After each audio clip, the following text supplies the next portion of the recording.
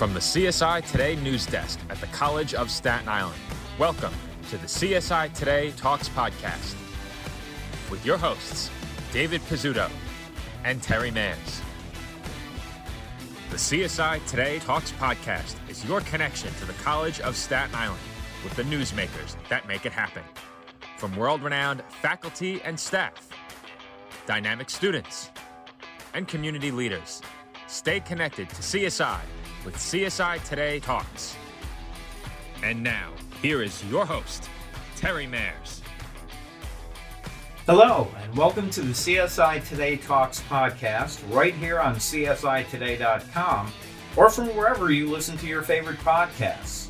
This is Terry Mayers, co-host of CSI Today Talks, here to bring you the latest episode, Season 1, Episode 2, as we have a fascinating conversation lined up with CSI Professor of Astrophysics, Dr. Charles Liu. Before we get to Dr. Liu, I want to remind you to make sure you subscribe to our podcast. Co-host David Pizzuto and I will bring you new episodes often, and we hope you got a chance to listen to our debut last week when Dave interviewed CSI Interim President Dr. Timothy G. Lynch. It was a good one, and we hope you check it out. Like this episode coming up, all of our episodes are available via our archive on Anchor.fm, Spotify, Apple Podcasts, Google Podcasts, from our website at www.csitoday.com, or from wherever you found us today. So let's get right into it. We're talking today with CSI Professor of Astrophysics Charles Liu.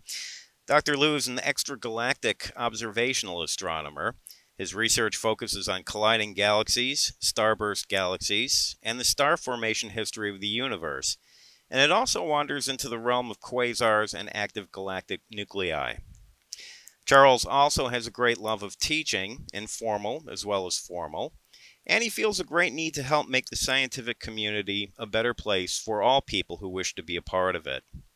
He previously served as the faculty director of the Macaulay Honors College and the Verrazano School at CSI, and as education officer and counselor trustee of the American Astronomical Society. He's an associate with the Department of Astrophysics and Hayden Planetarium at the American Museum of Natural History in New York. Currently, he serves as chair of CSI's Department of Physics and Astronomy and is president of the Astronomical Society of New York. In 2020, he was named a Legacy Fellow of that society. Dr. Liu has a PhD from the University of Arizona and a baccalaureate degree from Harvard University. A couple of his recent books include 30-Second Space Travel, which he co-authored, and also the Handy Physics Answer book, which he wrote in 2020. It's the third edition. Hello, Charles. How are you? Oh, hi, Terry. Thank you. I'm very, very well. Very fortunate to be here with you. Thanks. Great. Thanks for coming. So I wanted to start off by just talking a little bit about how you first became interested in astrophysics and astronomy. Well, it's really a simple story. I liked a lot of things when I was a kid. A lot of things. Everything from art to music to storytelling and science and everything. And I was very fortunate that my parents gave me the freedom and latitude to just explore the things that I like to do. And over time, I realized that the thing that I wanted to do most for a career was some sort of science. And that kind of decided in high school.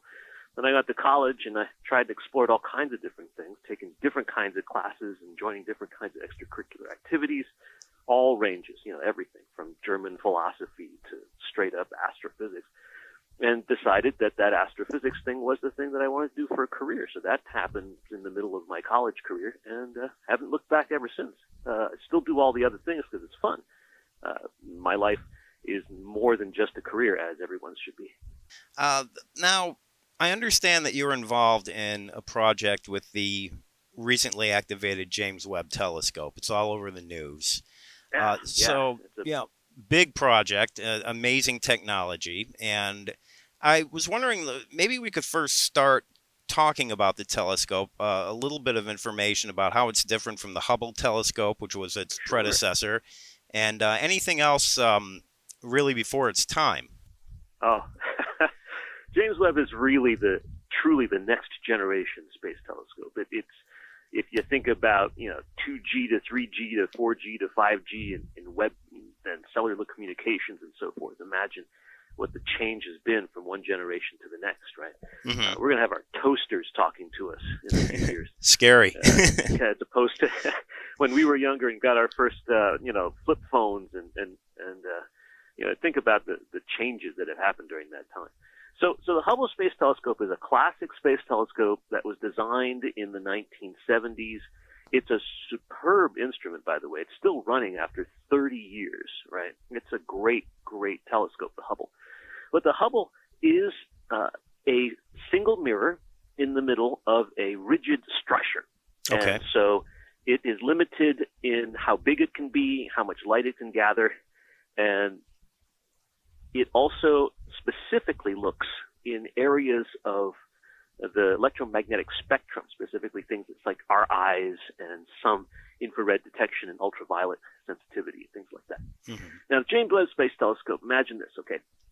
Take a Hubble Space Telescope, make it 10 times its original area, and make it so that you fold it up, and then wrap it in saran wrap, 5 layers, each layer 7 stories high, stick it into a spacecraft, launch the spacecraft, and when it's out in space, have this thing unfurl like an umbrella, or a James Bond villainous ray gun, right? Mm-hmm. It billows out this huge saran wrap thing. That's a sun shield, and these 5 layers wind up protecting the primary mirror area. And then instead of one mirror, all this stuff pops out piece by piece, like a Lego structure, dun, dun, dun, dun, dun, dun, and opens up.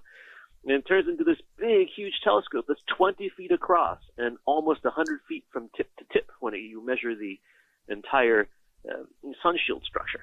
Okay. And then, to top it all off, this telescope is sensitive to heat and not just light. It can actually have the same ability to image the universe the way that, say, infrared goggles here on Earth can image things at night. And by looking at those wavelengths of light, it's able to decipher information from the early universe, things that happened 13 plus billion years ago. It's an amazing thing. It's amazing. How does that compare with the Hubble? As far back as how far back could the Hubble go? Great question. The Hubble can get close.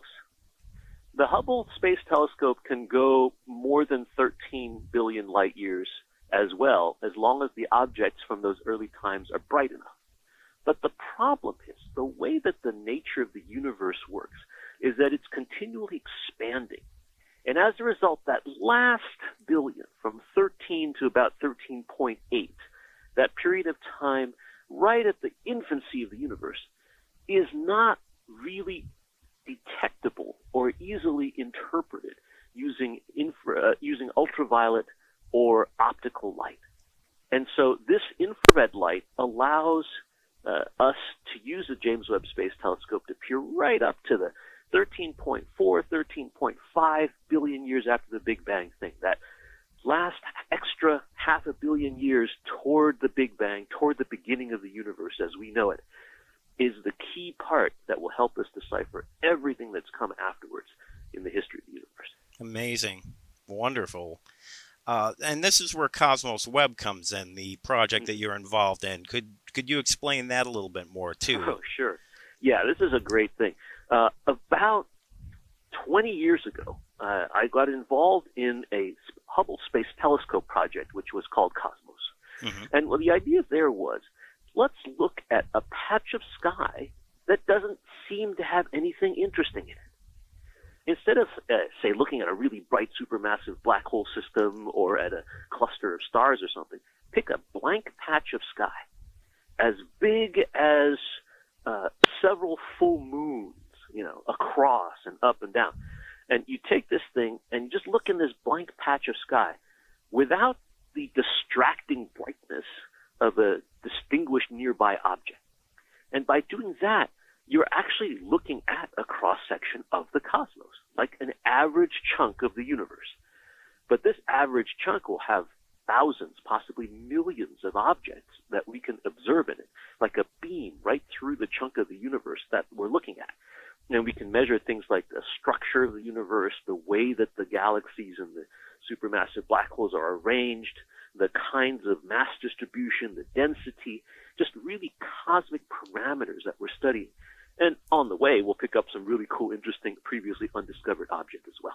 So that was Cosmos. And that original collaboration of several dozen scientists that I was proud to be a part of expanded over the past 20 years into hundreds of scientists all over the world that don't just use the Hubble Space Telescope data, but wind up using other major telescopes all around the world and in space to characterize this chunk of sky, this cosmic census, shall we say, which no one else has ever been able to match since. Make sense so far? So far, so good, yeah. Okay. So when the James Webb Space Telescope was being launched, there was a call out around the world for proposals of scientific work to do with the James Webb. Mm-hmm. Now, there are some really cool things to look at, specifically, for example, planets outside our solar system, exploding stars, really cool quasars and things like that nearby. But the idea of taking this infrared look with the James Webb Space Telescope at that cosmos field was irresistible. Imagine being able to add that extra piece of knowledge about this census of the universe, right? This place where by now, millions of objects have been characterized. And adding this extra piece, what will we find?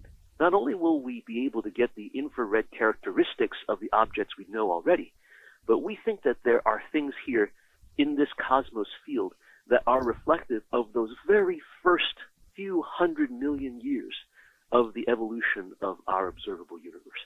And so if we can look at that with this wonderful tool, James Webb Space Telescope, and combine that information with all the other telescope information that we've gained over the years about the cosmos field, we're going to really hit a gold mine when it comes to discovering new things about how the entire universe works. Yeah, this definitely a more expanded view than has been done before, and it's going to be really interesting to see what this does discover. Interesting almost doesn't begin to describe how awesome this is, right? Think about being able to look at 2 million objects in a chunk of sky, right, that goes all the way up to the very beginnings of what we can see in the universe with infrared telescopes, as well as the things we've already seen with optical telescopes, radio telescopes, X-ray telescopes, and so on. And then having that spatial resolution that you can get because you have a telescope out in space, free from the obscuring effects of Earth's atmosphere. We'll be able to see things more clearly and more effectively and interpret them better than any other time in the history of astronomy. Well, another comparison to the Hubble, how far out is the Webb telescope as opposed to where the Hubble is right now? That's a great question. Yeah, in order to take advantage of the James Webb's incredible advanced technology, remember, this telescope was designed decades, right, an entire generation after the Hubble was designed. Mm-hmm. So back then, there wasn't even the technology to be able to handle telescopes remotely that were orbiting very far away from Earth. But now, what we can do is send the James Webb, and we've done it. It's actually happened, right? It's now in its parked orbit now. It's in its service orbit. You send it out away from the sun. So instead of just orbiting the Earth, you send it another 1 million miles past the Earth toward an area of the solar system called the L2 Earth-Sun Lagrange point. Okay?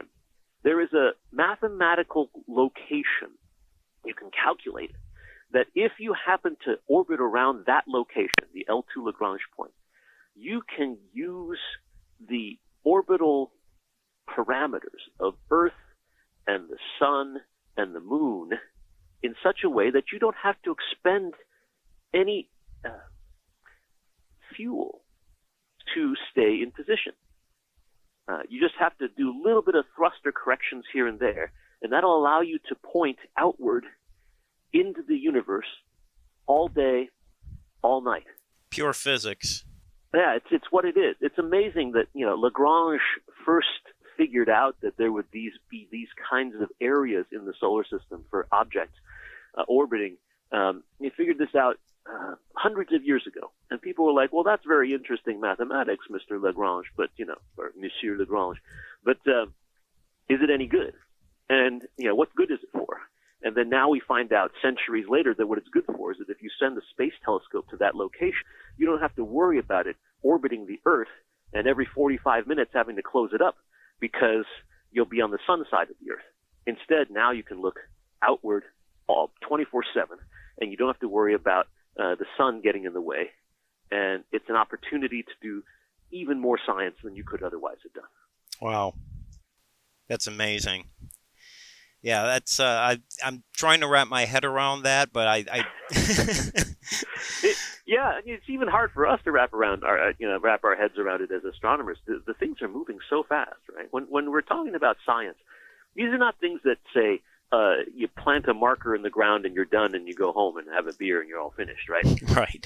It's a moving target, trying to understand science and the universe around us. There's always somebody with a new idea saying, hey, try this technique.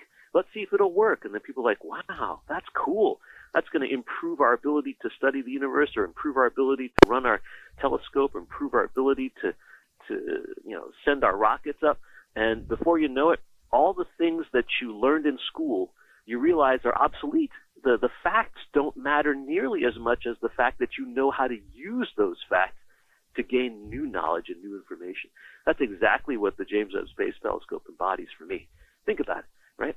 No way could we have thought that you could send this object to the L2 Lagrange point and then have this thing go round and around in circles aimed away from the Earth all day and all night for years. I mean, this has been inconceivable engineering for me when I was in college.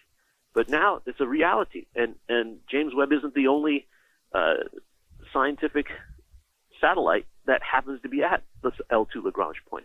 There are bunches of others. There's lots and lots of space out there, and people are just using it to do science as never before. It's really quite amazing.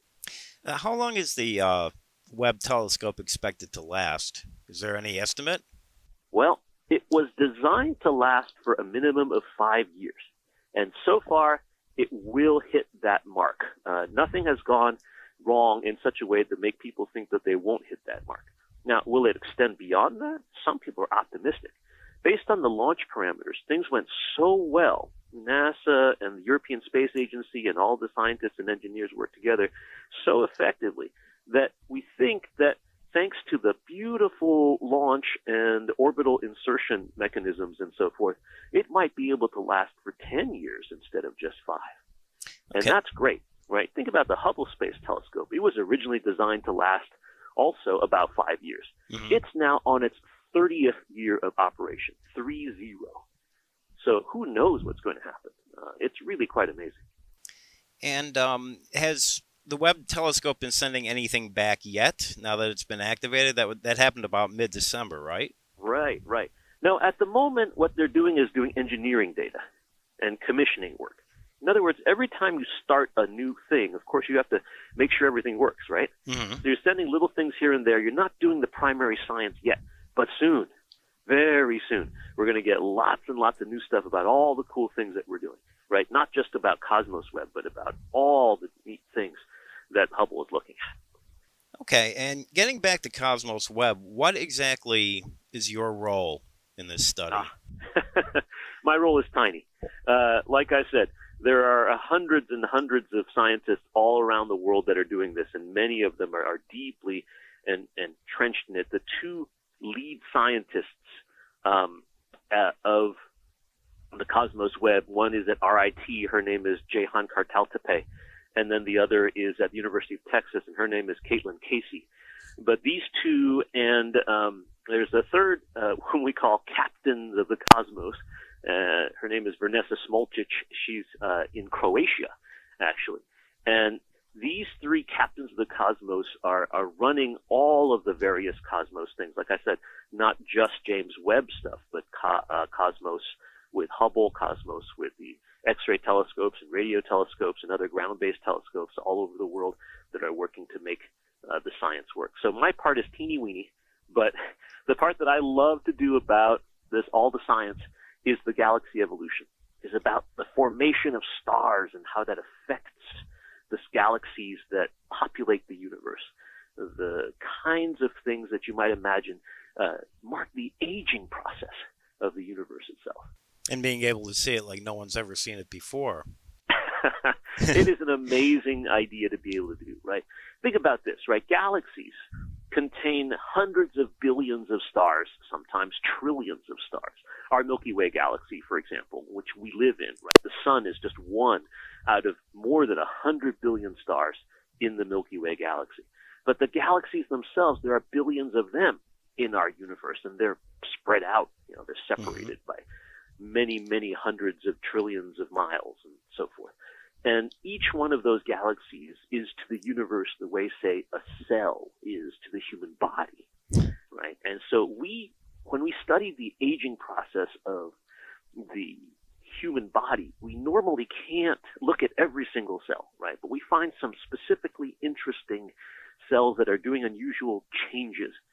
And if we try to study them and see how they change and age over time, then we get a sense of how the entire body ages and changes over time as well. And so the way that I'm studying it is looking at some specific galaxies that are having unusual aging processes or evolutionary changes and trying to understand them well enough to apply them to the entire aging process of the cosmos. Could you give an example of one of those? Sure. There is one galaxy, this is not in the cosmos field, but this is one galaxy in the nearby universe that really well represents the kind of things that I like to study. It has only nicknames. It doesn't really have an official name yet. It's a catalog name, which is, like a phone number, right? So memorizing is not that important.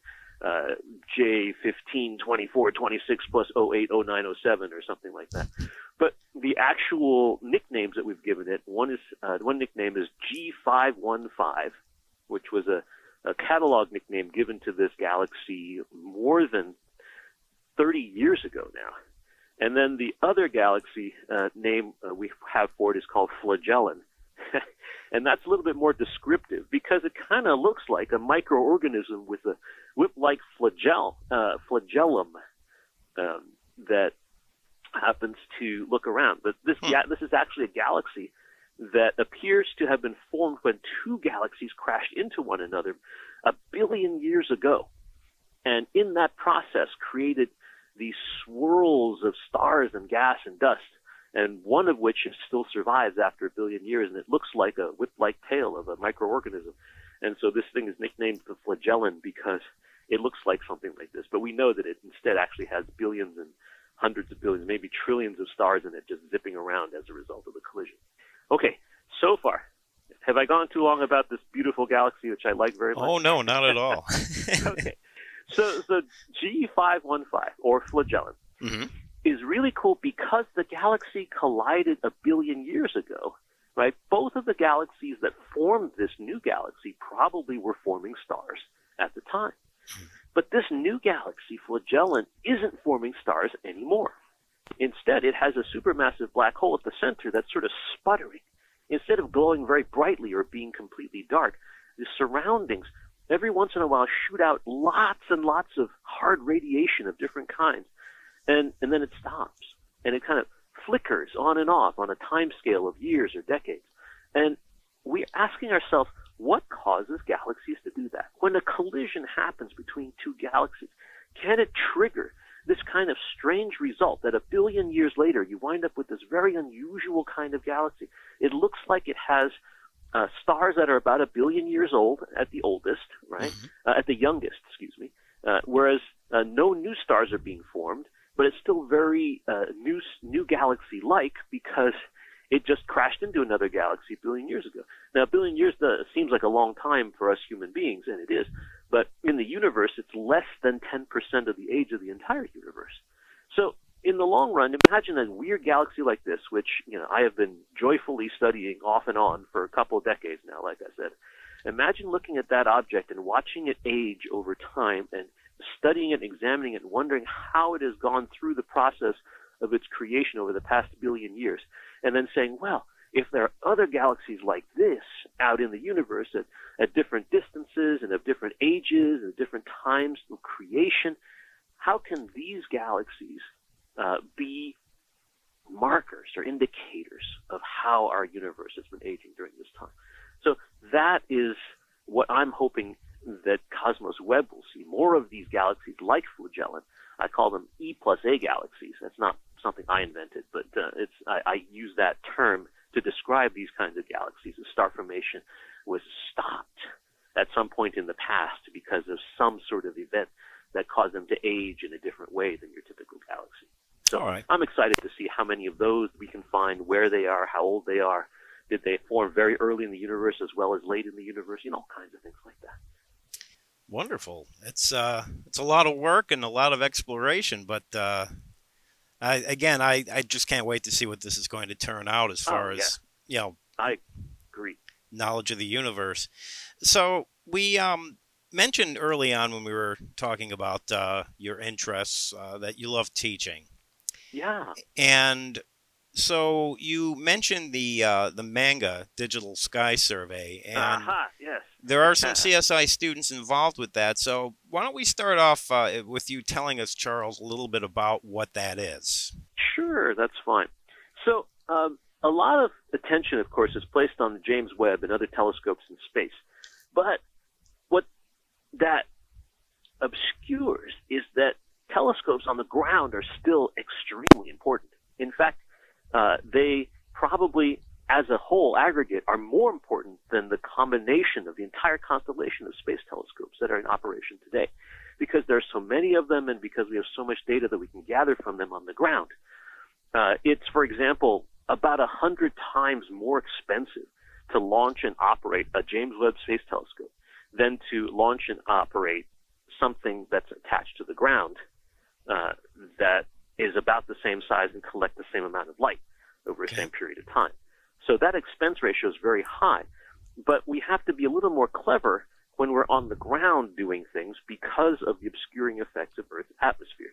So we find different kinds of scientific projects to do with telescopes on the ground that we can't do out in space in an effective, cost-effective, or practical way.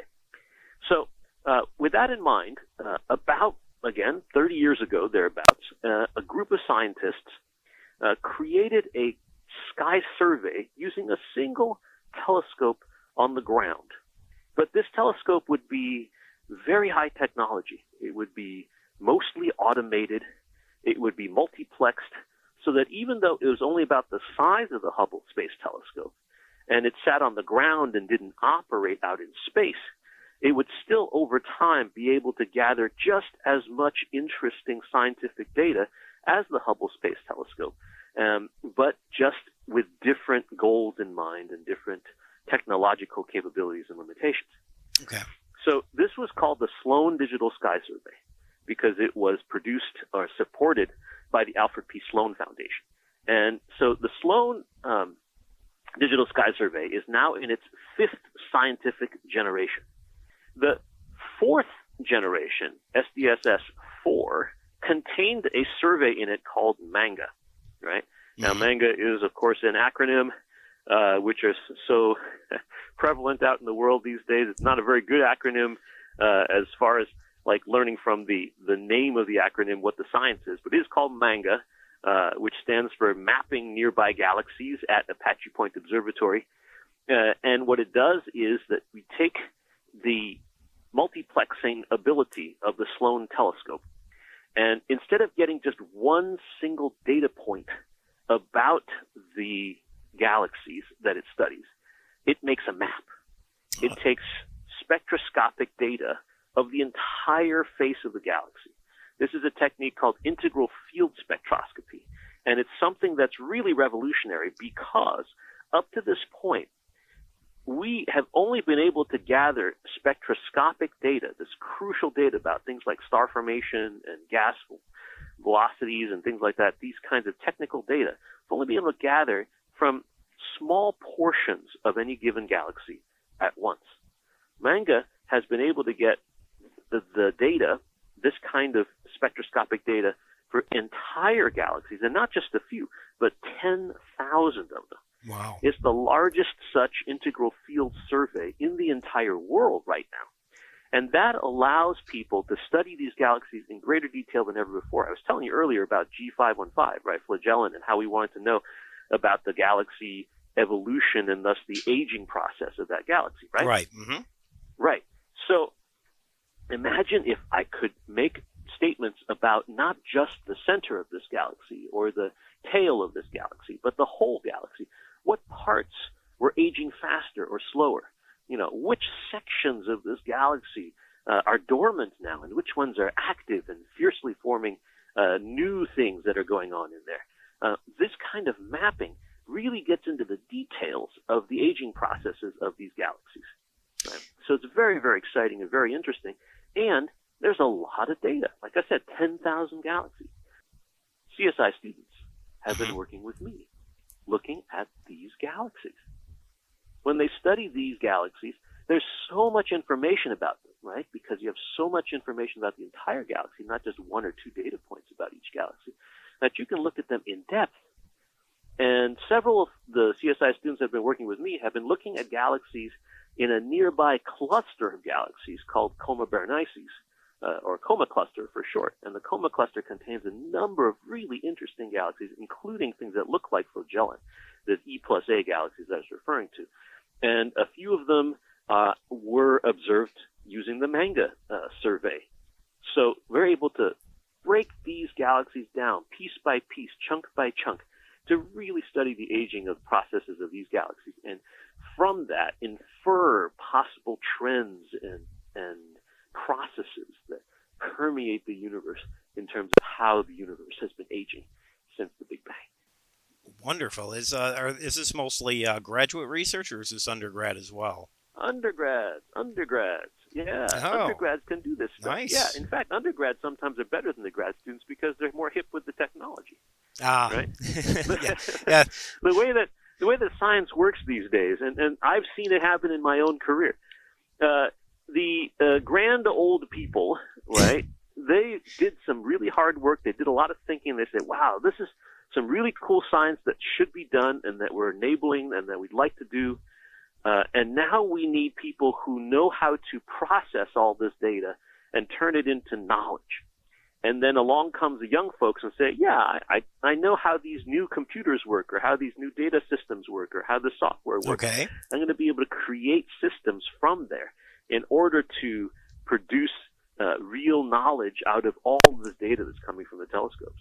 And you just have this sort of cycle where the old people provide the ideas and the young people provide the technological expertise, and they team up and over time just keep moving, leapfrogging really the progress of science forward. And that happens in every field, but in astronomy in particular.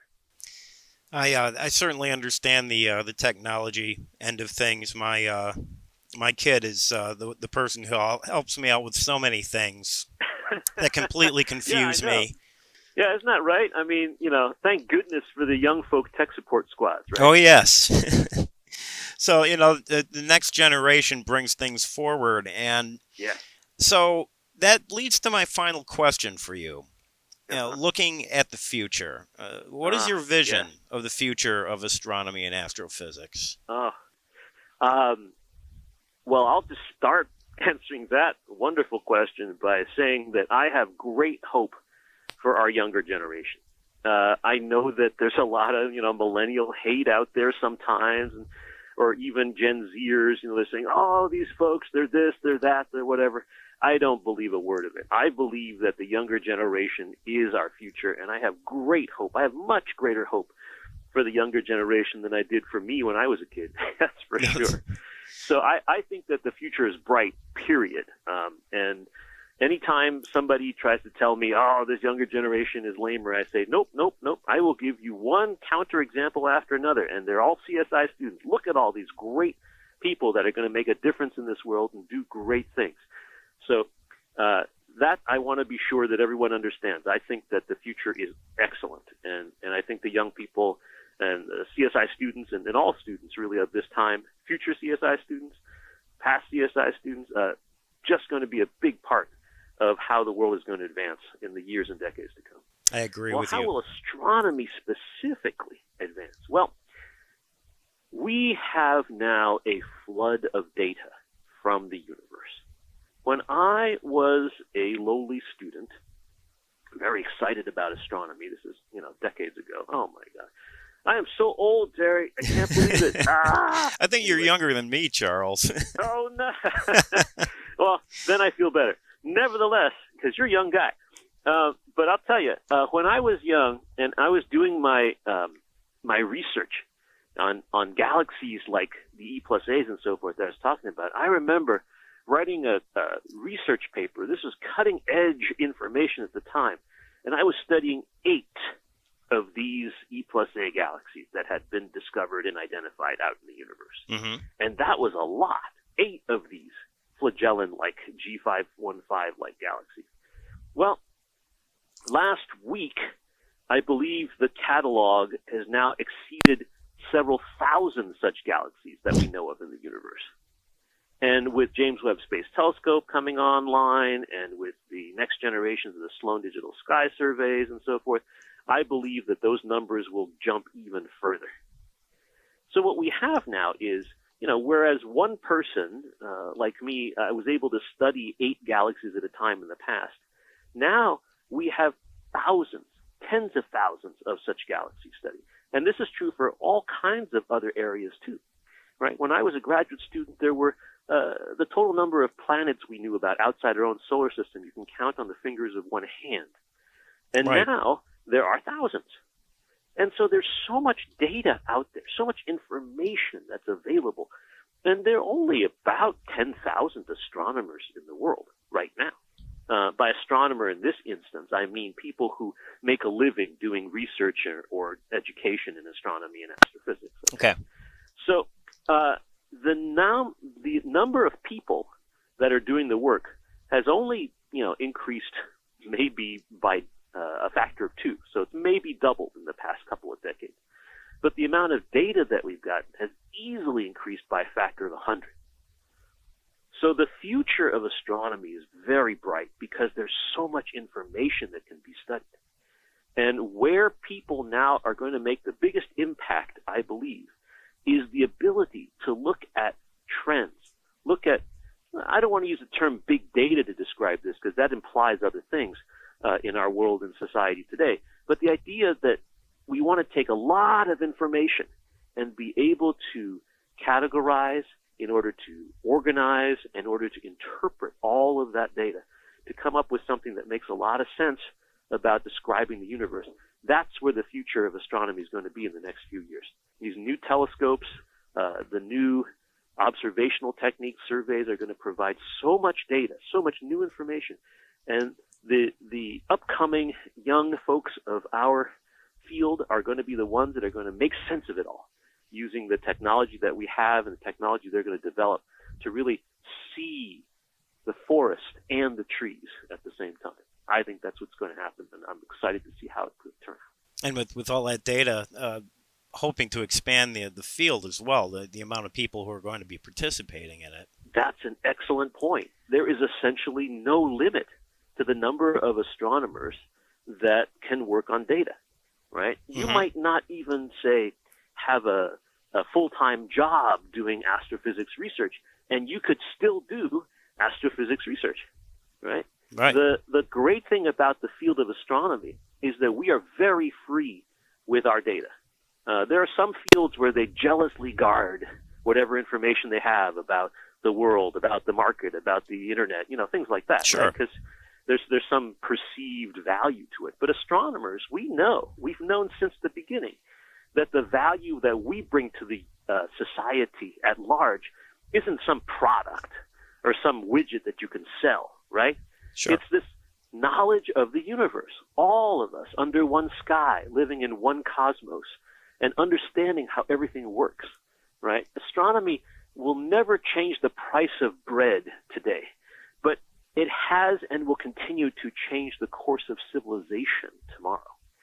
And so everybody doing astronomy, just contribute. Do whatever you want. If we're able to, provide a job for you where you can do it full time, great. If you're doing some other job and you love that other work, but you also love astronomy and you want to do research, it's available. There are opportunities to do citizen science. There are opportunities to do directed science. And we just have nearly unlimited opportunities for whether it's a student or whether it's somebody who in the future or whether anybody wants to do some science, come do some science. And if you're at CSI, especially, do some science. There's a lot of it available. And collaboration is key, and that's a great way for a field to operate instead of, like you said, being in competition with each other. Yeah, that's really true. If you ever want to get any data from the James Webb Space Telescope or the Hubble Space Telescope or the Sloan Digital Sky Survey, it's all available. A lot of it isn't even password protected. Just go onto the website and start downloading stuff. Start interpreting. Start learning about what software to use. Start learning about what hardware has been used, what kind of data processing techniques. It's all there. And just waiting, inviting you to join in on the discoveries about the universe. Well, this has been a fascinating conversation. I really appreciate your taking the time out with me, Charles. And this is, again, so exciting that it seems like there's no boundaries here, that this research is going to continue, and we're going to learn more about our universe, and with any luck, be a better world for it. Yes, I completely believe that. Thank you, Terry. It's been a pleasure, and I share your optimism. Really, boundless, positive futures await us. Thanks for joining us for another edition of the CSI Today podcast. Our guest today was CSI Professor of Astrophysics, Charles Liu. I'm Terry Mayers. Thanks again for listening. Coming up next week, David Pizzuto rejoins the show with an exclusive interview he has lined up, part of a great first month of programming we have going on for you right here on CSI Today Talks. Be sure to check us out, as well as all the newsmakers at CSI, on www.csitoday.com.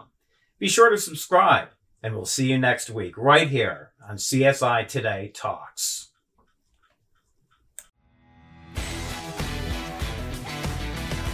Thank you for listening to this edition of the CSI Today Talks podcast. Be sure to subscribe to this podcast to get alerted for brand new episodes and to listen on demand to your favorites. Be sure to check us out at www.csitoday.com or wherever you listen to your favorite podcast.